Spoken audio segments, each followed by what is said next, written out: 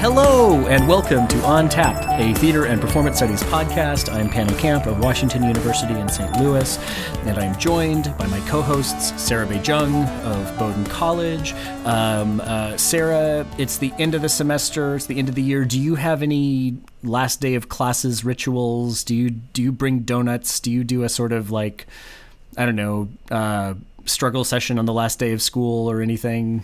I don't. I usually try to do some kind of final performance event, whether that's the students or me, or I sort of put something weird in a lecture. But I do not yet have my gimmick for this year. So I'm still seeking one out, and hopefully it will come to me in the next week and a half, because I've got 3 more teaching days of this semester. No pressure. I think you've got enough on your plate at the moment without having to I have to give people the transformative experience of their lives. I don't know. Oh my God, no! About. I'm bad about this. I do the same thing. Like most classes I teach end with some sort of individual performance project, and I really do not. I don't bring the carbs. I don't sort of share what we've learned, though I know other professors who do this, and it sounds like it's a really good way to wrap up a class. And we are joined also by Harvey Young of Boston University. It's Harvey. Harvey was trying to freak me out by making me think that his audio had shut off, but it had not shut off. He's right there. Harvey, I don't think you've been teaching this semester, but do you enjoy any sort of last day of classes, rituals or ceremonies? No. Or are you just like, this is the last, this is the last reading? I mean, there's just a lot of end of the semester performances, that I attend. So last night I saw an end of the semester opera, and then tonight I think I'll see an end of the semester play. It's just one of those things where it's the chance for kind of the gang to come back together again for one last hurrah before we part for the summer. Yeah, I'm with you. I'm pretty minimalist on these things, though this year Paige and I are hosting a like cookout at our house for all the senior majors and the newly declared majors and minors. We're calling it grads and ads, and it's we're basically trying to entice students to join the major and minor by offering them a new department T-shirt with our new logo and come over to the professor's house and have dinner. And when is this? This is tomorrow evening. You guys should come out. And what's your address? Tell everyone. No, I will not say my address on the podcast, though it's probably all too easy to find. Yes, well, listeners, here we are. It's episode 32. We've got some exciting topics to talk about, although I don't know about Harvey and Sarah. It's that time of year when my brain is pretty much fried. And we've picked 3 very heady, complex topics. I don't know who suggested these topics, but I would like to talk to that person. It's the last day of April, and we're supposed to dive deeply into the concept of form. At any rate, I'm very excited to talk about these topics. We're going to talk about the new anthology edited by Shane Boyle, Matt Cornish, and Brandon Wolfe called Post-Dramatic Theater and Form. We obtained a copy of the introduction of this very exciting new release on 2 very interesting topics. We also read Patrick McKelvey's article in the New Theater Journal entitled A Disabled Actor Prepares Stanislavski Disability and Work at the National Theater Workshop of the Handicapped. Super interesting article. And we're going to round things out today by talking about the uses and abuses of performativity. This is a perennial subject of grousing and debate on Twitter, thanks primarily to our colleague Aaron Thomas. What does the word performative mean anymore? And is it a problem that it gets used to mean a lot of different things? Before we get to those topics, we have some news items to round up. ACLS awards, fellowships, were announced earlier this month, and a couple of figures in our field were the lucky recipients of them. Joanna D. Doss, my colleague here at Washington University in St. Louis and PAD, got an ACLS for her project on dance culture in Branson, Missouri. And Julia Fawcett of Theater, Dance, and Performance Studies at Berkeley also received an ACLS. These are super prestigious awards, and it's always exciting when people in the field get them. And also among the awards were projects that were related to theater and performance, kabuki, musical theater, disability musical theater, I believe. So go check out the list of those ACLS awards. ACLS being American Council of Learned Societies, if I'm not That mistaken. is correct, yes. And big congratulations to Professor Doss and Professor Fawcett. Astor working sessions have been announced. They were posted on April 1st. The deadline for those is June 1st. If you want to join a working session and go to Arlington, Virginia for Astor in November, which you should. It's being organized by some fantastic folks. What else is going on? The Tony nominations were announced this morning, and I don't know, I'm not enough of a Broadway head to really have much of a take on the Tony nominee lists, but the New York Times notes that Hadestown and the Revival of Oklahoma and The Prom did very well with nominations, as did Tootsie, the musical, but that the notable snubs were To Kill a Mockingbird and Network. I'm eagerly awaiting commentary from the likes of Brian Herrera to see what other Tony nominees signify this year. Though I also want to say that this is the first year when I've had a friend nominated for a Tony. Andy Grotelushian is nominated for actor in a supporting role for Tootsie. And he's a fantastic actor and a really great guy. And I'm super excited to tune in this year and watch it. Guys, maybe we should do a Tony's special on the podcast over the summer. I'm game. Yeah, for sure. Sure. Yeah. We'll wear our tuxes. It'll be great. That's fantastic. Yes, get the tux out of the attic. And the only other item I had was, speaking of Brian Herrera, he put on his Theater Click hashtag a great piece of criticism by Soraya McDonald about Slave Play and White Noise, the two contemporary plays that we talked about in the last edition of the podcast. That essay was posted or published on theundefeated.com, and McDonald makes a case for slave play in that piece, which I thought was really interesting. So listeners should go check that out, especially if they enjoyed that segment last edition. If I could just add a couple other things. There was also last Sunday cover of the New York Times arts section was specifically about Black playwrights in this particular moment. And the week before that, the New York Times T Style magazine did an entire issue entirely of new plays, basically like set 5 years from now by a whole range of contemporary American playwrights. And apparently, I haven't had a chance to watch them yet, but some of those are also maybe all of them have been filmed and posted. I think they're somewhere online. Someone was telling me. I haven't had a chance. Have either of you had a chance to watch those yet? No, I haven't. I have not. Though it reminds me that the Style magazine, the New York Times is now doing some theater coverage. Remember that piece they did about the revivals of Angels and The Band Plays On? So Corey Sika, who I think is the style editor at New York Times, maybe he is putting some theater coverage in the style section, which is this cool. One is it's all plays. Like the entire Style magazine is just these short plays, all of which are set in 2024. So that's amazing. My students have been reading them and kind of talking about them and thinking about them, and they're great. That's fantastic. That would be a good podcast-worthy reading. Yeah. One other item. Rebecca Rugg, our colleague, is now, like Sarah Bae-jung, joining the ranks of administration. She will be the new Dean of Art, Architecture, and Design at the University of Illinois, Chicago. So congrats to Rebecca. With those news items covered, let's dive right into our first topic, post-dramatic theater and form, a really exciting new anthology edited by Shane Boyle, Matt Cornish, and Brandon Wolfe. We've only read the introduction, but the contributor list alone is really exciting. There are essays in there by Eleanor Fuchs, Nick Rideout, Magda Romanska, Stanton Garner, Kate Bredesen, other really exciting scholars on a very interesting topic, sort of brushing up our understanding and knowledge of both the post-dramatic and form and formalism. So I'm curious to know what you guys thought. Sarah, what was, I don't know, do you want to sort of summarize some of the points in here or give us your takes on this anthology? Sure. Well, I mean, I haven't had a chance to look at the anthology, although, like Panel, I share enthusiasm for the contributor list, and I know Boyle and Cornish's other work pretty well. So I expect that the whole collection will be pretty exciting.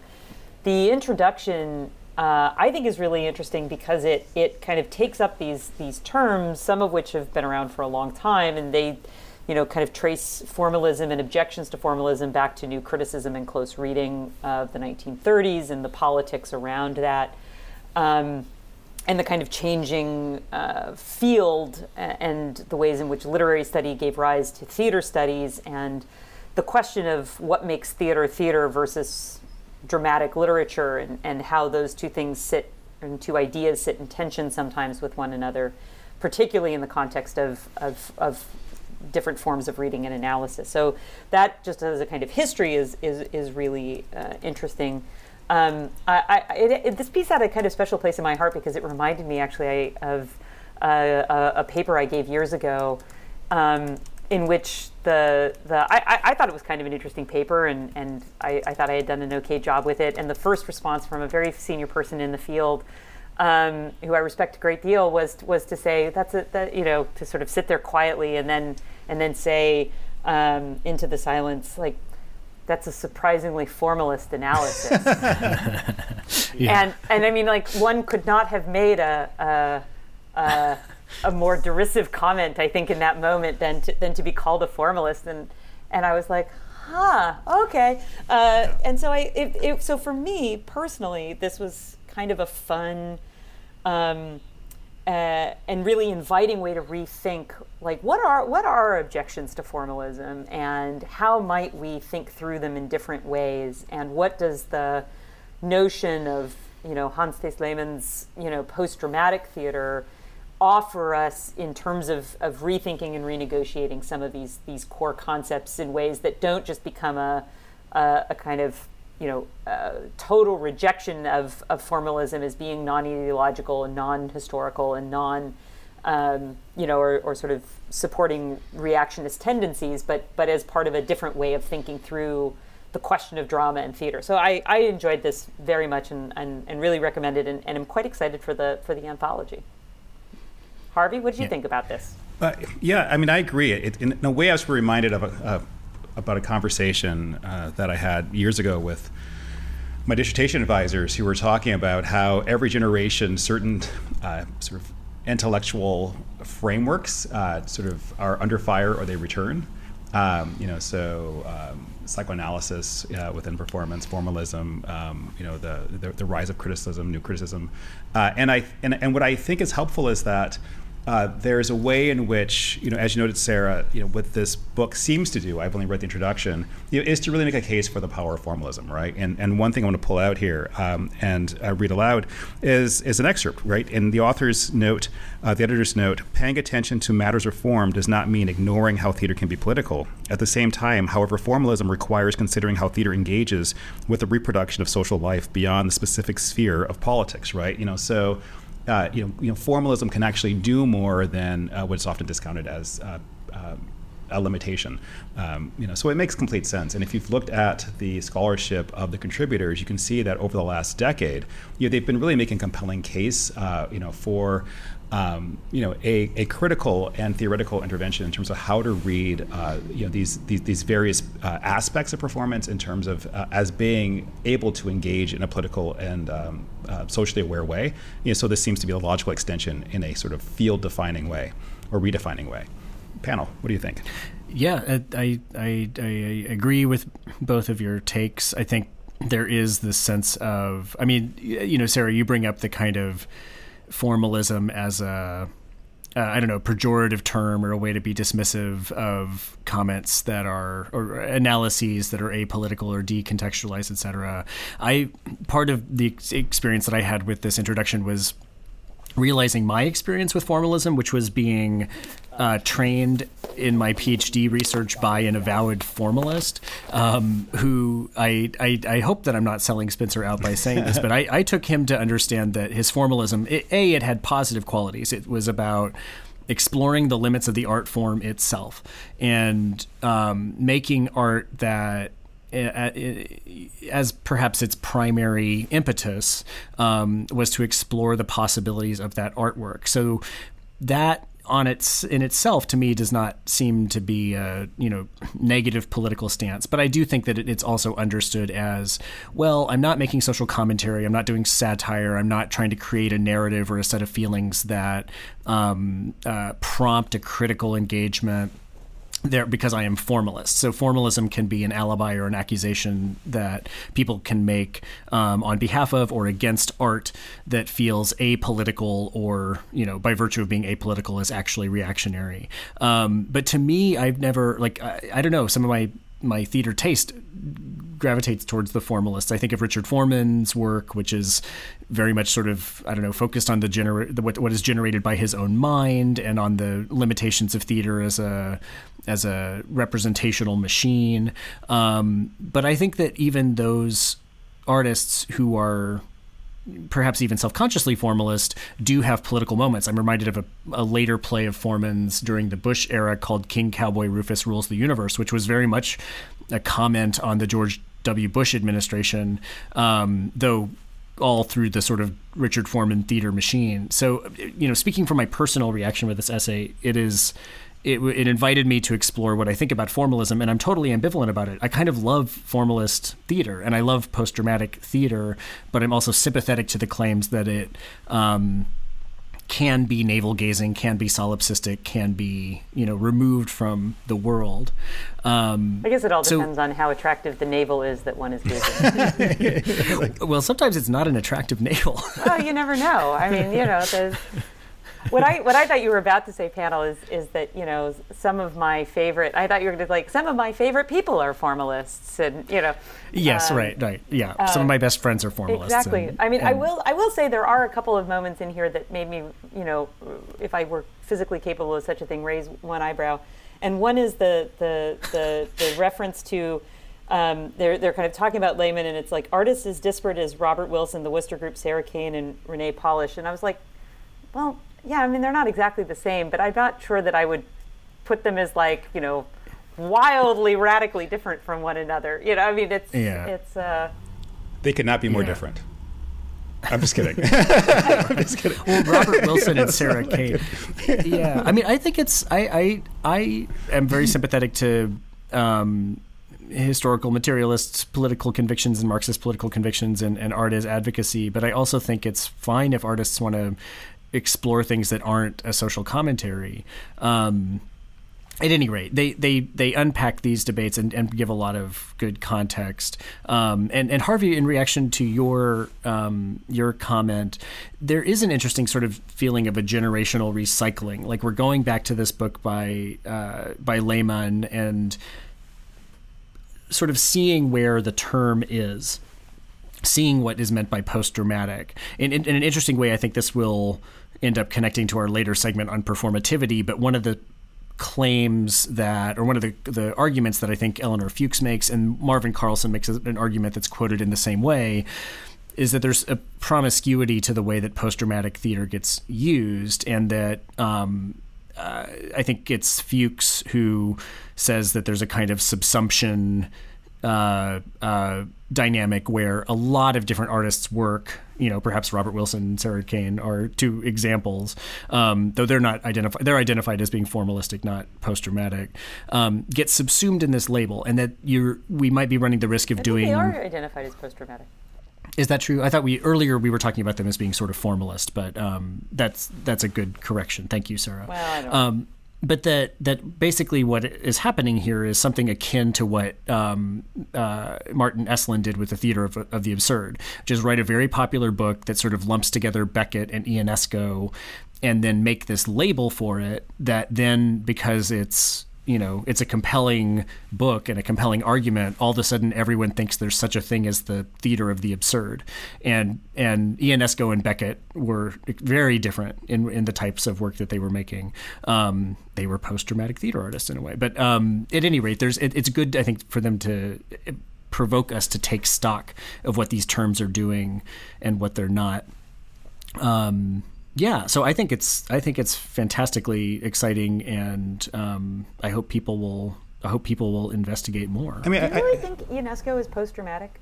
I mean, I could see the thing for Beckett, but no, I don't. I mean, the Ionesco I know is within the kind of dramatic framework. I wouldn't think of Ionesco as post-dramatic. Sorry, I didn't mean to cut you off there, Harvey. No, I would say that I think what I find exciting about this new book is that it seems to be heralding, in a more sort of popular, by popular I mean just reaching more and more people within our field, a return of an intellectual discourse, around the theory that undergirds and creates theater and performance, and just as a graduate student in the when was I graduate? 1990s. I saw that there was this moment of a rich and dense and really exciting critical discourse and theoretical discourse around the arts that was happening, and then over the course of a decade or so, it became less mainstream, and to actually return to this level of actually thinking. About the capacity, of the arts, to intervene in these ways, to actually, find and resuscitate an intellectual tradition, and to bring that to the present, is a worthwhile endeavor, because I think there was a point in which we might have felt as a field that, the sort of the intellectual heft of some of the work and writing in the area of theater scholarship was leaning more toward sort of a light criticism, sort of a lighter cultural criticism, rather than sort of the deeper engagement with these traditions and forms. Yeah, there does seem to be a kind of I'm not sure if this is what you mean, Harvey, but there's a way that they're picking up the thread of Marxist criticism in these categories. So the sort of main 2 points that they're making, the editors are making in this introductory essay, is that one, they don't believe that Lehmann was a historical. In fact, Lehmann claims that post-dramatic theater emerges in conjunction with transformation in communication patterns and technology. I think what we would think of as mediatization, or the sort of proliferation of new information technologies.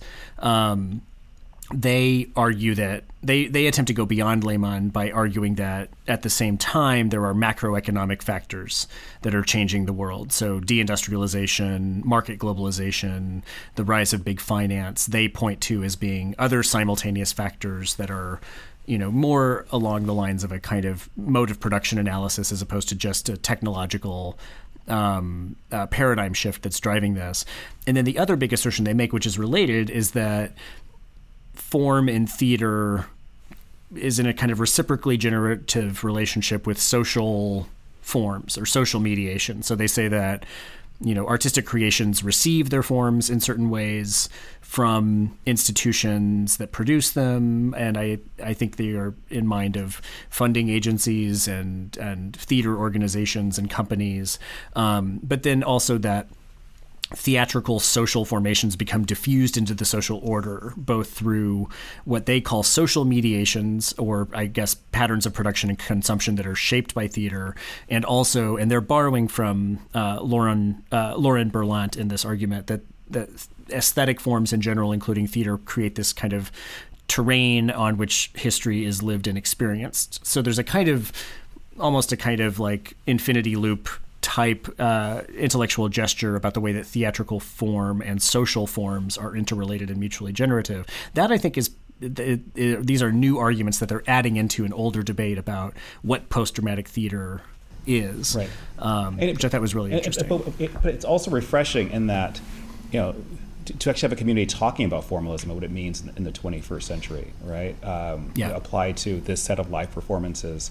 I think that's refreshing, right? And then to use that as a means to actually go back and look at sort of the new criticism debates and also some of the backlash,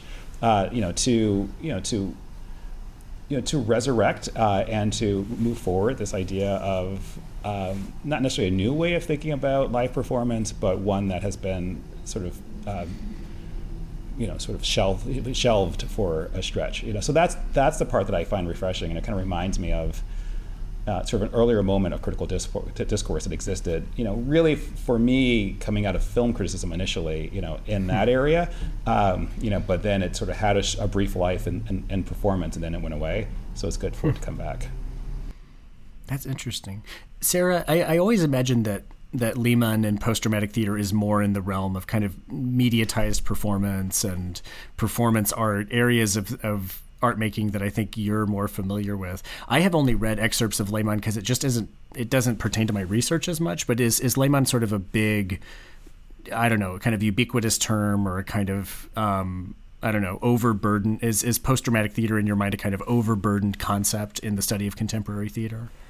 Well, it's when that book came out, it became the kind of text that becomes super generative, both for all the ways in which people begin to use it and then all the arguments against it, right? So I'd say there were, several years starting in Europe before the English translation was published, and then here where it was like almost, required that you invoke the term and then critique the term, and it kind of, so it's I feel like now we've gotten to a point where we have kind of worked through that enough that we can kind of come back to it and look at what the idea does independently of what Lehman is arguing for in that kind of outline, and also think through some of the conclusions about technologies and their impacts and their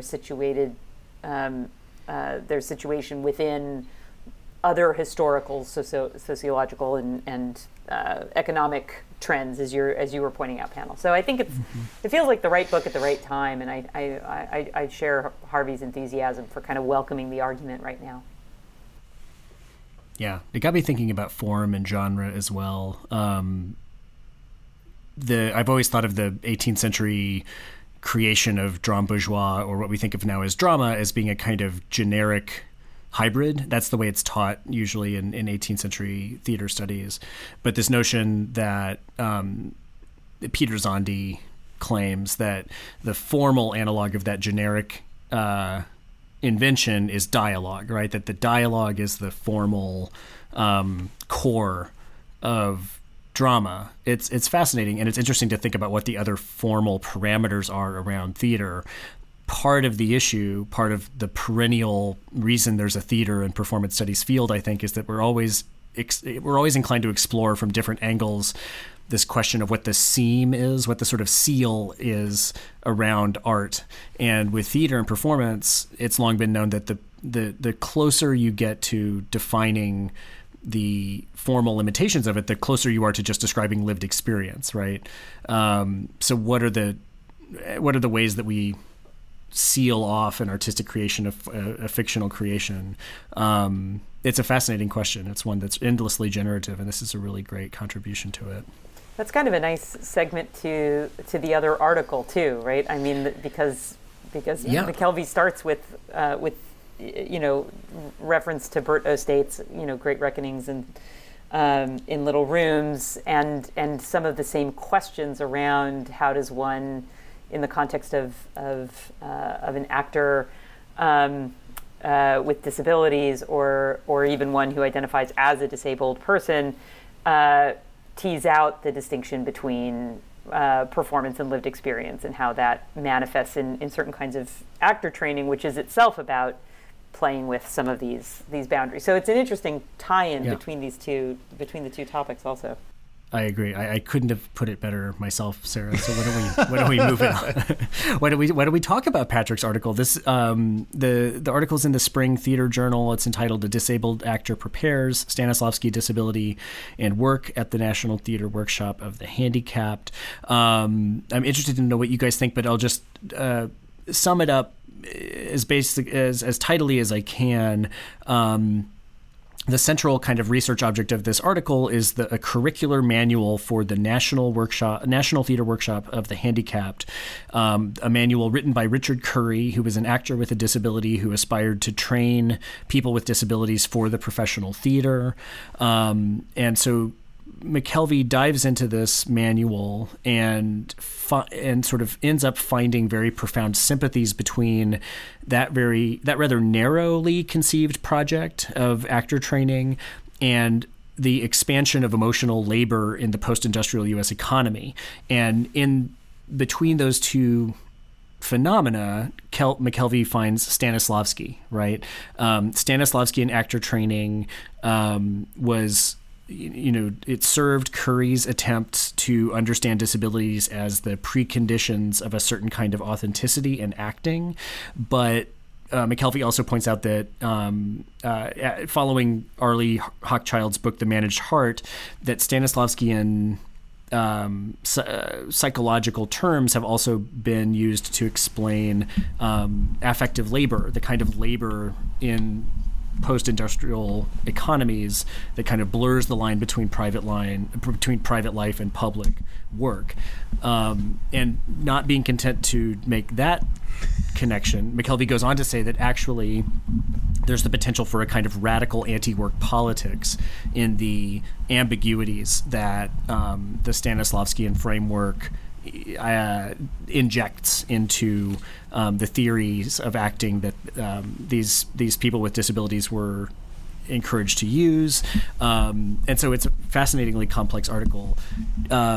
Harvey, why don't you did you have takes on this or questions that you wanted to bring up having read it? Yeah, absolutely. There are a series of just brilliant moves made by Patrick McKelvey here in which, looking at, for example, the role of seatedness, right? This idea of the body, the actor's body in a chair, right? Which we know from scholarship specifically that sort of highlights and pulls from different aspects of it. Actors Prepare looms large in our critical discourse around Stanislavski, and how that serves as a condensing, sort of way of being a way of thinking in a default way of disability, right? In terms of it's that not still body, but that seated body that then serves as the through line that connects, sort of seeing difficulties, hearing difficulties, movement difficulties, and that itself is its own problematic limiting factor, according to McKelvey, and how this effort to sort of frame the seated body,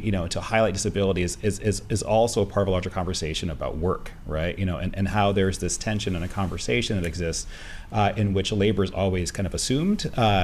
And presumed, and in some ways, the possibility of labor is imagined as not being available, within Stanislavski's imagining of the whole body of the actor.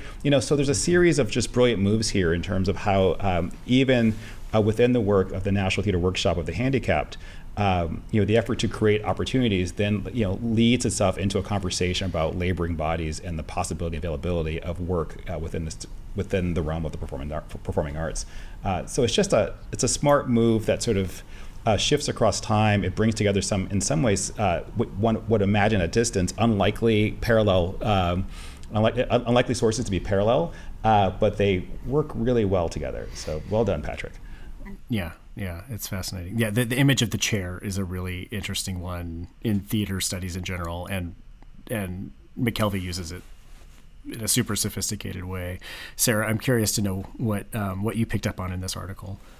So I, without taking anything away from what you've both highlighted, I also found his discussion of sightedness and the question of disability as authenticity to be a really provocative part of the argument. In particular, the what he identifies as a phobia of non-sightedness. So this anxiety about what not seeing or not being able to see well, or the language of being blinded, right, like by spotlights or not seeing, and it prompts a real question once you kind of take these claims and arguments seriously, and then sort of reflect on one's own training and think about the training and the environments that you perpetuate.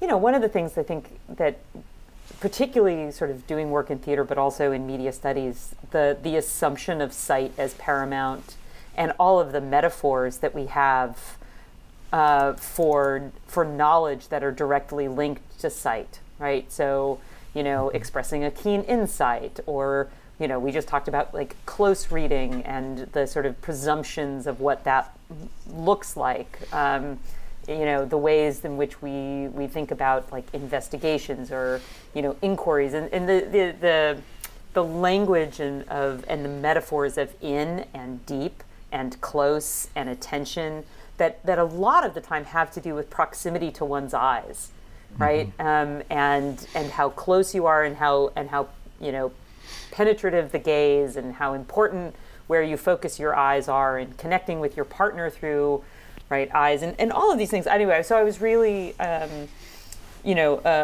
was really provoked by that, and also just struck with how profoundly deep some of those questions are, and then the it's like, so what and it reading McKelvey, it sort of confronted me with like, oh, so what is, because he links that of course then to the idea of emotional realism, and connection, and so the link of authenticity, and this idea of Stanislavski that the performance is actually within the body, and that in some ways the training is about creating a supple conduit in and through the body to translate the sight of the performance, which is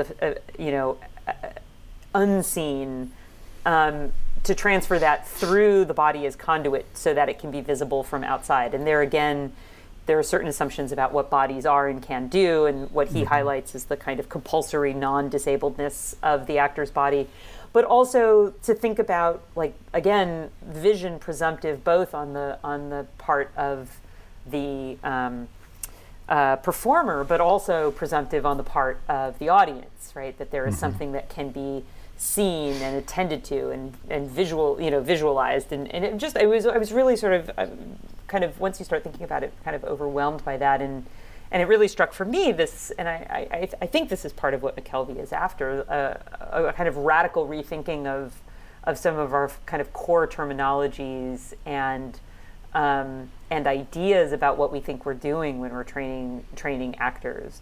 And if I could just be allowed one more weird little bit that I sort of took, and I don't know that McKelvey is intending this at all, but for me, it also then returned to this whole question of the specialness of live theater versus media, and how often that gets articulated as something that is not purely visual, right? It's a sense in the room and a feeling. And a presence that isn't, because and then people distinguish that from film, which is like hypersight, right? Or because of Vertov's the kino eye, and so there's also seems to be like a kind of interesting space there in what happens, what we think is happening in co-presence and in the room with bodies as sensing beyond sight, and yet so much of our terminology and language is caught up in visuality. Yeah. There's a lot there, Sarah. I'm going to leave. Forgive me. I'm going to leave the live but mediated thing to the side, because I'm not going to get drawn into this. But I think you're totally right on that point. But there is there's something fascinating and kind of, I guess irony would be the right term for it, about the way that there's a kind of cult of the perfectibility or the capacities of the body that belongs to this style of actor training. And not just this, but I think other areas of 20th century actor training. I don't remember if it was Meyerhold or like Vakhtangov. There was some other acting director and actor in the early 20th century who would forbid actors from smoking. And there's this sense, certainly in Meyerhold and biomechanics, there's this sense that the actor should be a gymnast and should be hyper capable. And I think that has filtered into the culture of a lot of actor training. You're supposed to take care of yourself. You're supposed to get sleep. You're supposed to exercise. You're supposed to be, sort of physically super capable so that you can meet the psychological and the physical demands of acting. And of course, that's ableist. But it also is beyond that. It's also this kind of, it raises this curious question of what, why do we think that actors, in order to perform or needed to do this kind of work, ought to be physically perfect or physically developed? And in a post-industrial moment when it's more about affective labor, and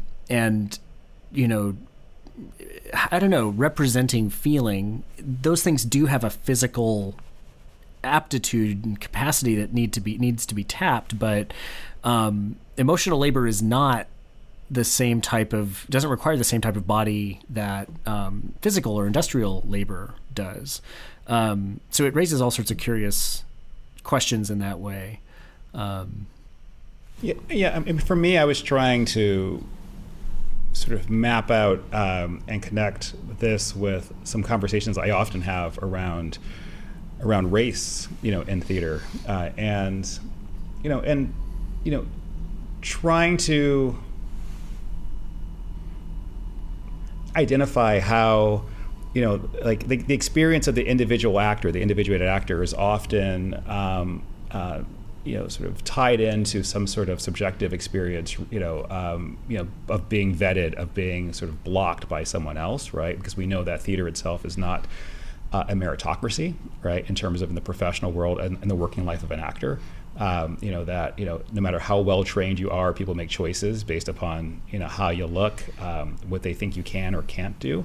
And I was thinking about that. I was thinking that sort of the subtext here in some way is that to create a form of training, with the assumption that it can lead to work, right? And then how once you do that, a body may still be deemed not employable despite having a high level of artistic training and excellence. Mm-hmm. Yeah. What are the things we want from our actors? Yeah. What do we want them to look like? But I think the question is and this is the problematic part of this, the shift. This is why this is a great article, is like, what do we think about that when we zoom out of it, right? So we're not talking about the actor in an abstracted way in terms of the ability to, relay an effective, create an effective response within an audience goer, but then all of a sudden, there is a sense, in a formalist way, of creating a stage picture, right? Which we know that language has been used to deny opportunities to a whole lot of people across time. But we still often sort of have that sense of the, for lack of a better word, the integrity of the picture, which disallows difference and often, does not create space for various forms of ability. I'll tag on one more thing, which takes us back to the chair.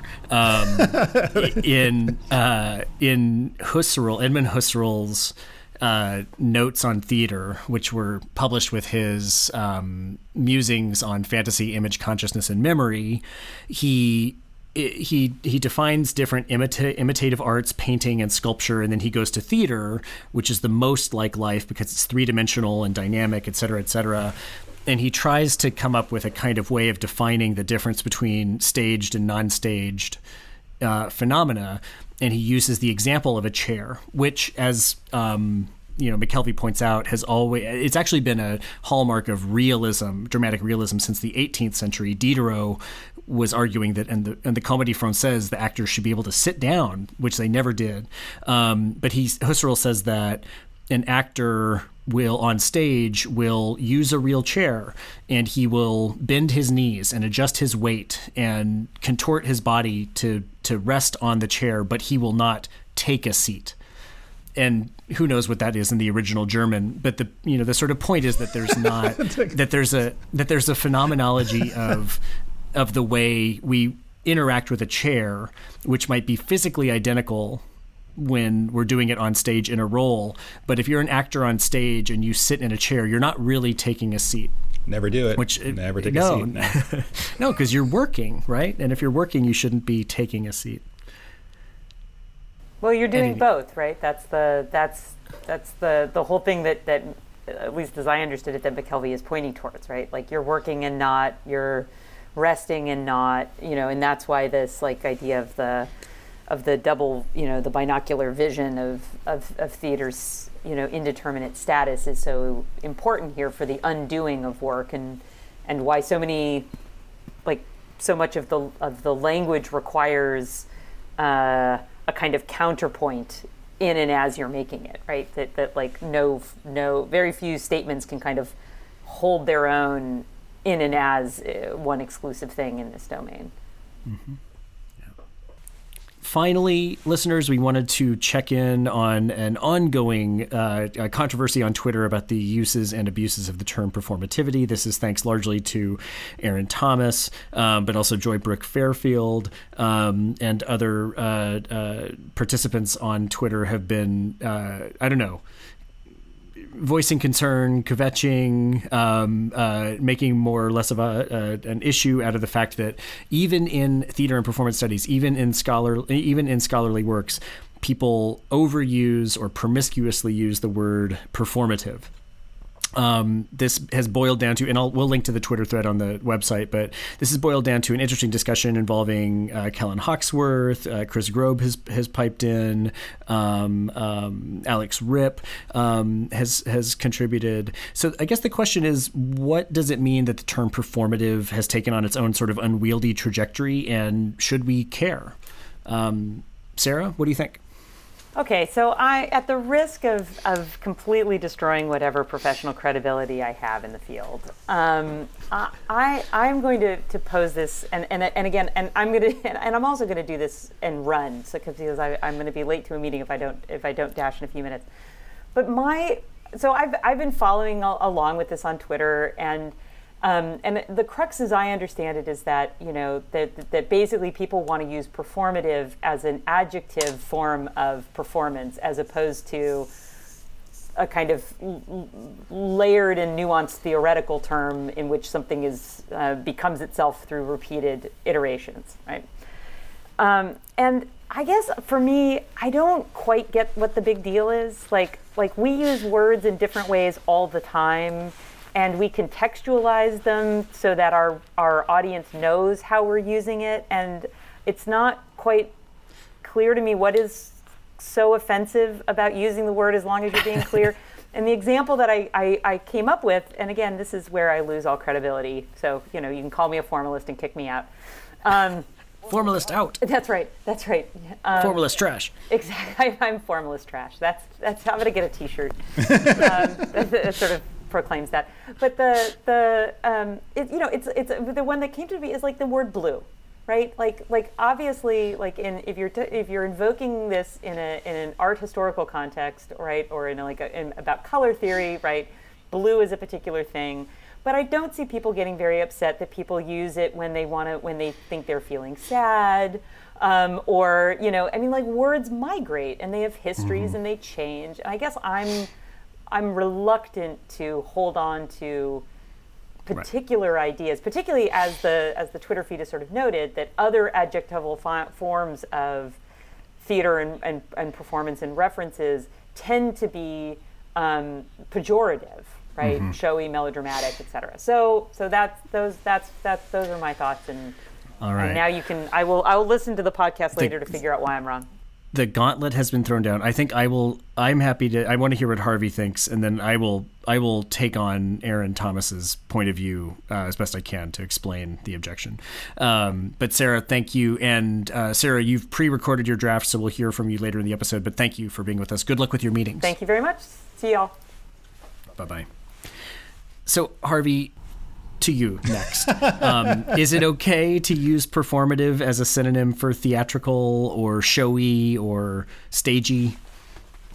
I think so. I completely agree with Sarah.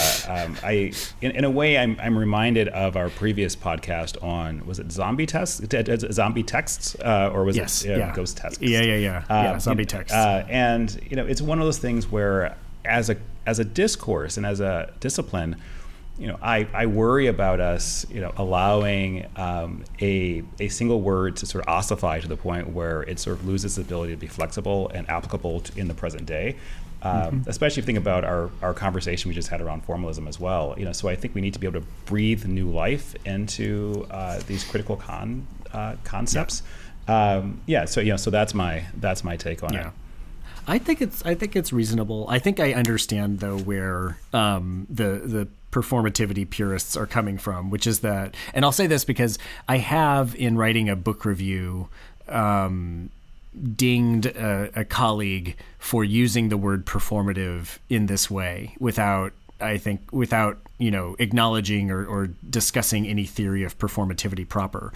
So performativity has a kind of field-specific technical meaning deriving from J.L. Austin. We're very familiar with it, and I think the adaptation of that out of the strictly linguistic and sort of speech act context into gender performativity or identity performativity, it's familiar to all of us. So I think when you're trained in our field and you get a good handle on those meanings, you realize that it's a really distinctive concept. And when you hear it sort of slide into being a synonym for showy or histrionic, etc., it gets your attention. It feels wrong, right? But I think, to me, this is, I think it's the type of thing where I think Professor Thomas and myself and others who find it irritating when people, in our view, misuse the term, I think we're going to have to get over it, because as Sarah points out, language evolves. The boat has left the harbor. Like, we're not going to convince, the millions and millions of literate people who use the word performative that they're doing it wrong and they should sit down and read J.L. Austin again. Like, it's a sign that the concept has gotten into the zeitgeist enough that people are familiar with it, but you cannot put the toothpaste back in the tube on it. And as you point out, it will take on other meanings, and there will be a kind of living and evolving sense to it. But I think it's interesting actually to look at the different ways it gets misused. There's the kind of there's the synonym of it being theatrical or showy. I've also seen performative used in sort of distinction to textual or scripted. So I've read scholars talking about the sort of dramatic text of a play versus the performative elements of the play, which is, I think, a distinct kind of innovation on the term. And then there's the commonplace of like the performance of this, the performance of that. So like my performance of masculinity or my performance of solidarity or whatever, which I don't think is actually a misapplication. Actually, now I'm using Austinian terminology to taxonomize the errors of performativity, which is really, I got to pull the reins back on this. But I guess the only other point that I would make was that I think, in this Twitter thread, I forget who it is, maybe it's Kellen Hawksworth, says that we need like a kind of adjectival form of performance. But I don't think that's possible, because I don't think performance is actually a coherent concept. Like, I don't know what performance-y means. I think I know what theatrical means. I mean, I would say that if I were to take this in two possibly different ways, they could be related. We'll see. But one of them is, I'm always inspired by the work of Rebecca Schneider in terms of the power of sort of slippery theory, right? Where a language that sort of slides and overlaps with one another, and then it's through that layering and through that mashup in a way that you get new revelations. So I like the idea that in the overlap that exists between the performative and this thing that might be performance-y or whatever you want to call it, it opens up a field of possibility where language meets the body and creates a new way of thinking. And the fact that it's on a spectrum in which you're trying to figure out how much of it is linguistic and verbal and how much of it is embodied and practical, is worthwhile, right? And the second thing I want to say is that it's helpful, to recall that when Judith Butler was writing these sort of experimental test articles, in this way, she went to Theater Journal, right? And so she was thinking about embodiment even while talking about the linguistic and the rhetorical. So totally. I think that there's space for us to. Fantastic. Harvey, let's let that be the last word on that. Sarah pre-recorded her draft before she left. Listeners, you can hear that now. Sarah, what is your draft for this edition? So my draft today is not actually my own. It comes from Jasev Woodworth-Ho, who is a PhD, MFA Dramatic Media and Performance Studies student at the University of Georgia. And I met Jason last summer when he was working on the Digital Technologies in Theater and Performance Studies NEH Institute with David Saltz and I. And anyway, and after our last episode, during my many rants on Heidi, he brought this to my attention, and I did not know of this, so I'm grateful to hear, which is that he wanted to assure me that some boys were given Heidi to read, presumably him, but he remembers it best because apparently in 1968 the movie Heidi came on television and cut off the end of an incredibly close but very long Jets-Raiders game. And that this game became known as the Heidi game, in which thousands of football fans were dismayed to have a very, and in fact there is a whole YouTube clip that you can watch that's really hilarious of the end of the game when like this very critical moment in the game and the suspense and is now interrupted by Heidi, and so it is this kind of like gender performance clash, sports clash. Anyway, so that is my draft, and I just want to say thank you to Jason for alerting me to this, and we'll put a link to the YouTube clip on our website. So that's my draft for the week. Happy end of the semester, everyone. And now, Harvey, what's your draft for this edition? My draft is about Quincy Jones. Inspired by Beyonce's Homecoming, I then decided to spend more time on Netflix than I probably should, and wanting more sort of deep, sophisticated, soul-stirring engagements with Black culture. And I stumbled across Rashida Jones, the actress, and Quincy Jones' daughter documentary, Quincy. And that guy lived an extraordinary life. Is the best documentary ever? No, but he moves throughout the 20th century and 21st century like no one else. And those intersections he has, whether it's with Ray Charles, to Frank Sinatra, to Count Basie, Duke Ellington, you sort of name your list of prominent figures across the century, and he has some meaningful connection with all of them. And it's when we think about transformative individuals whose become giants across a century, it's hard to actually imagine people who are alive today.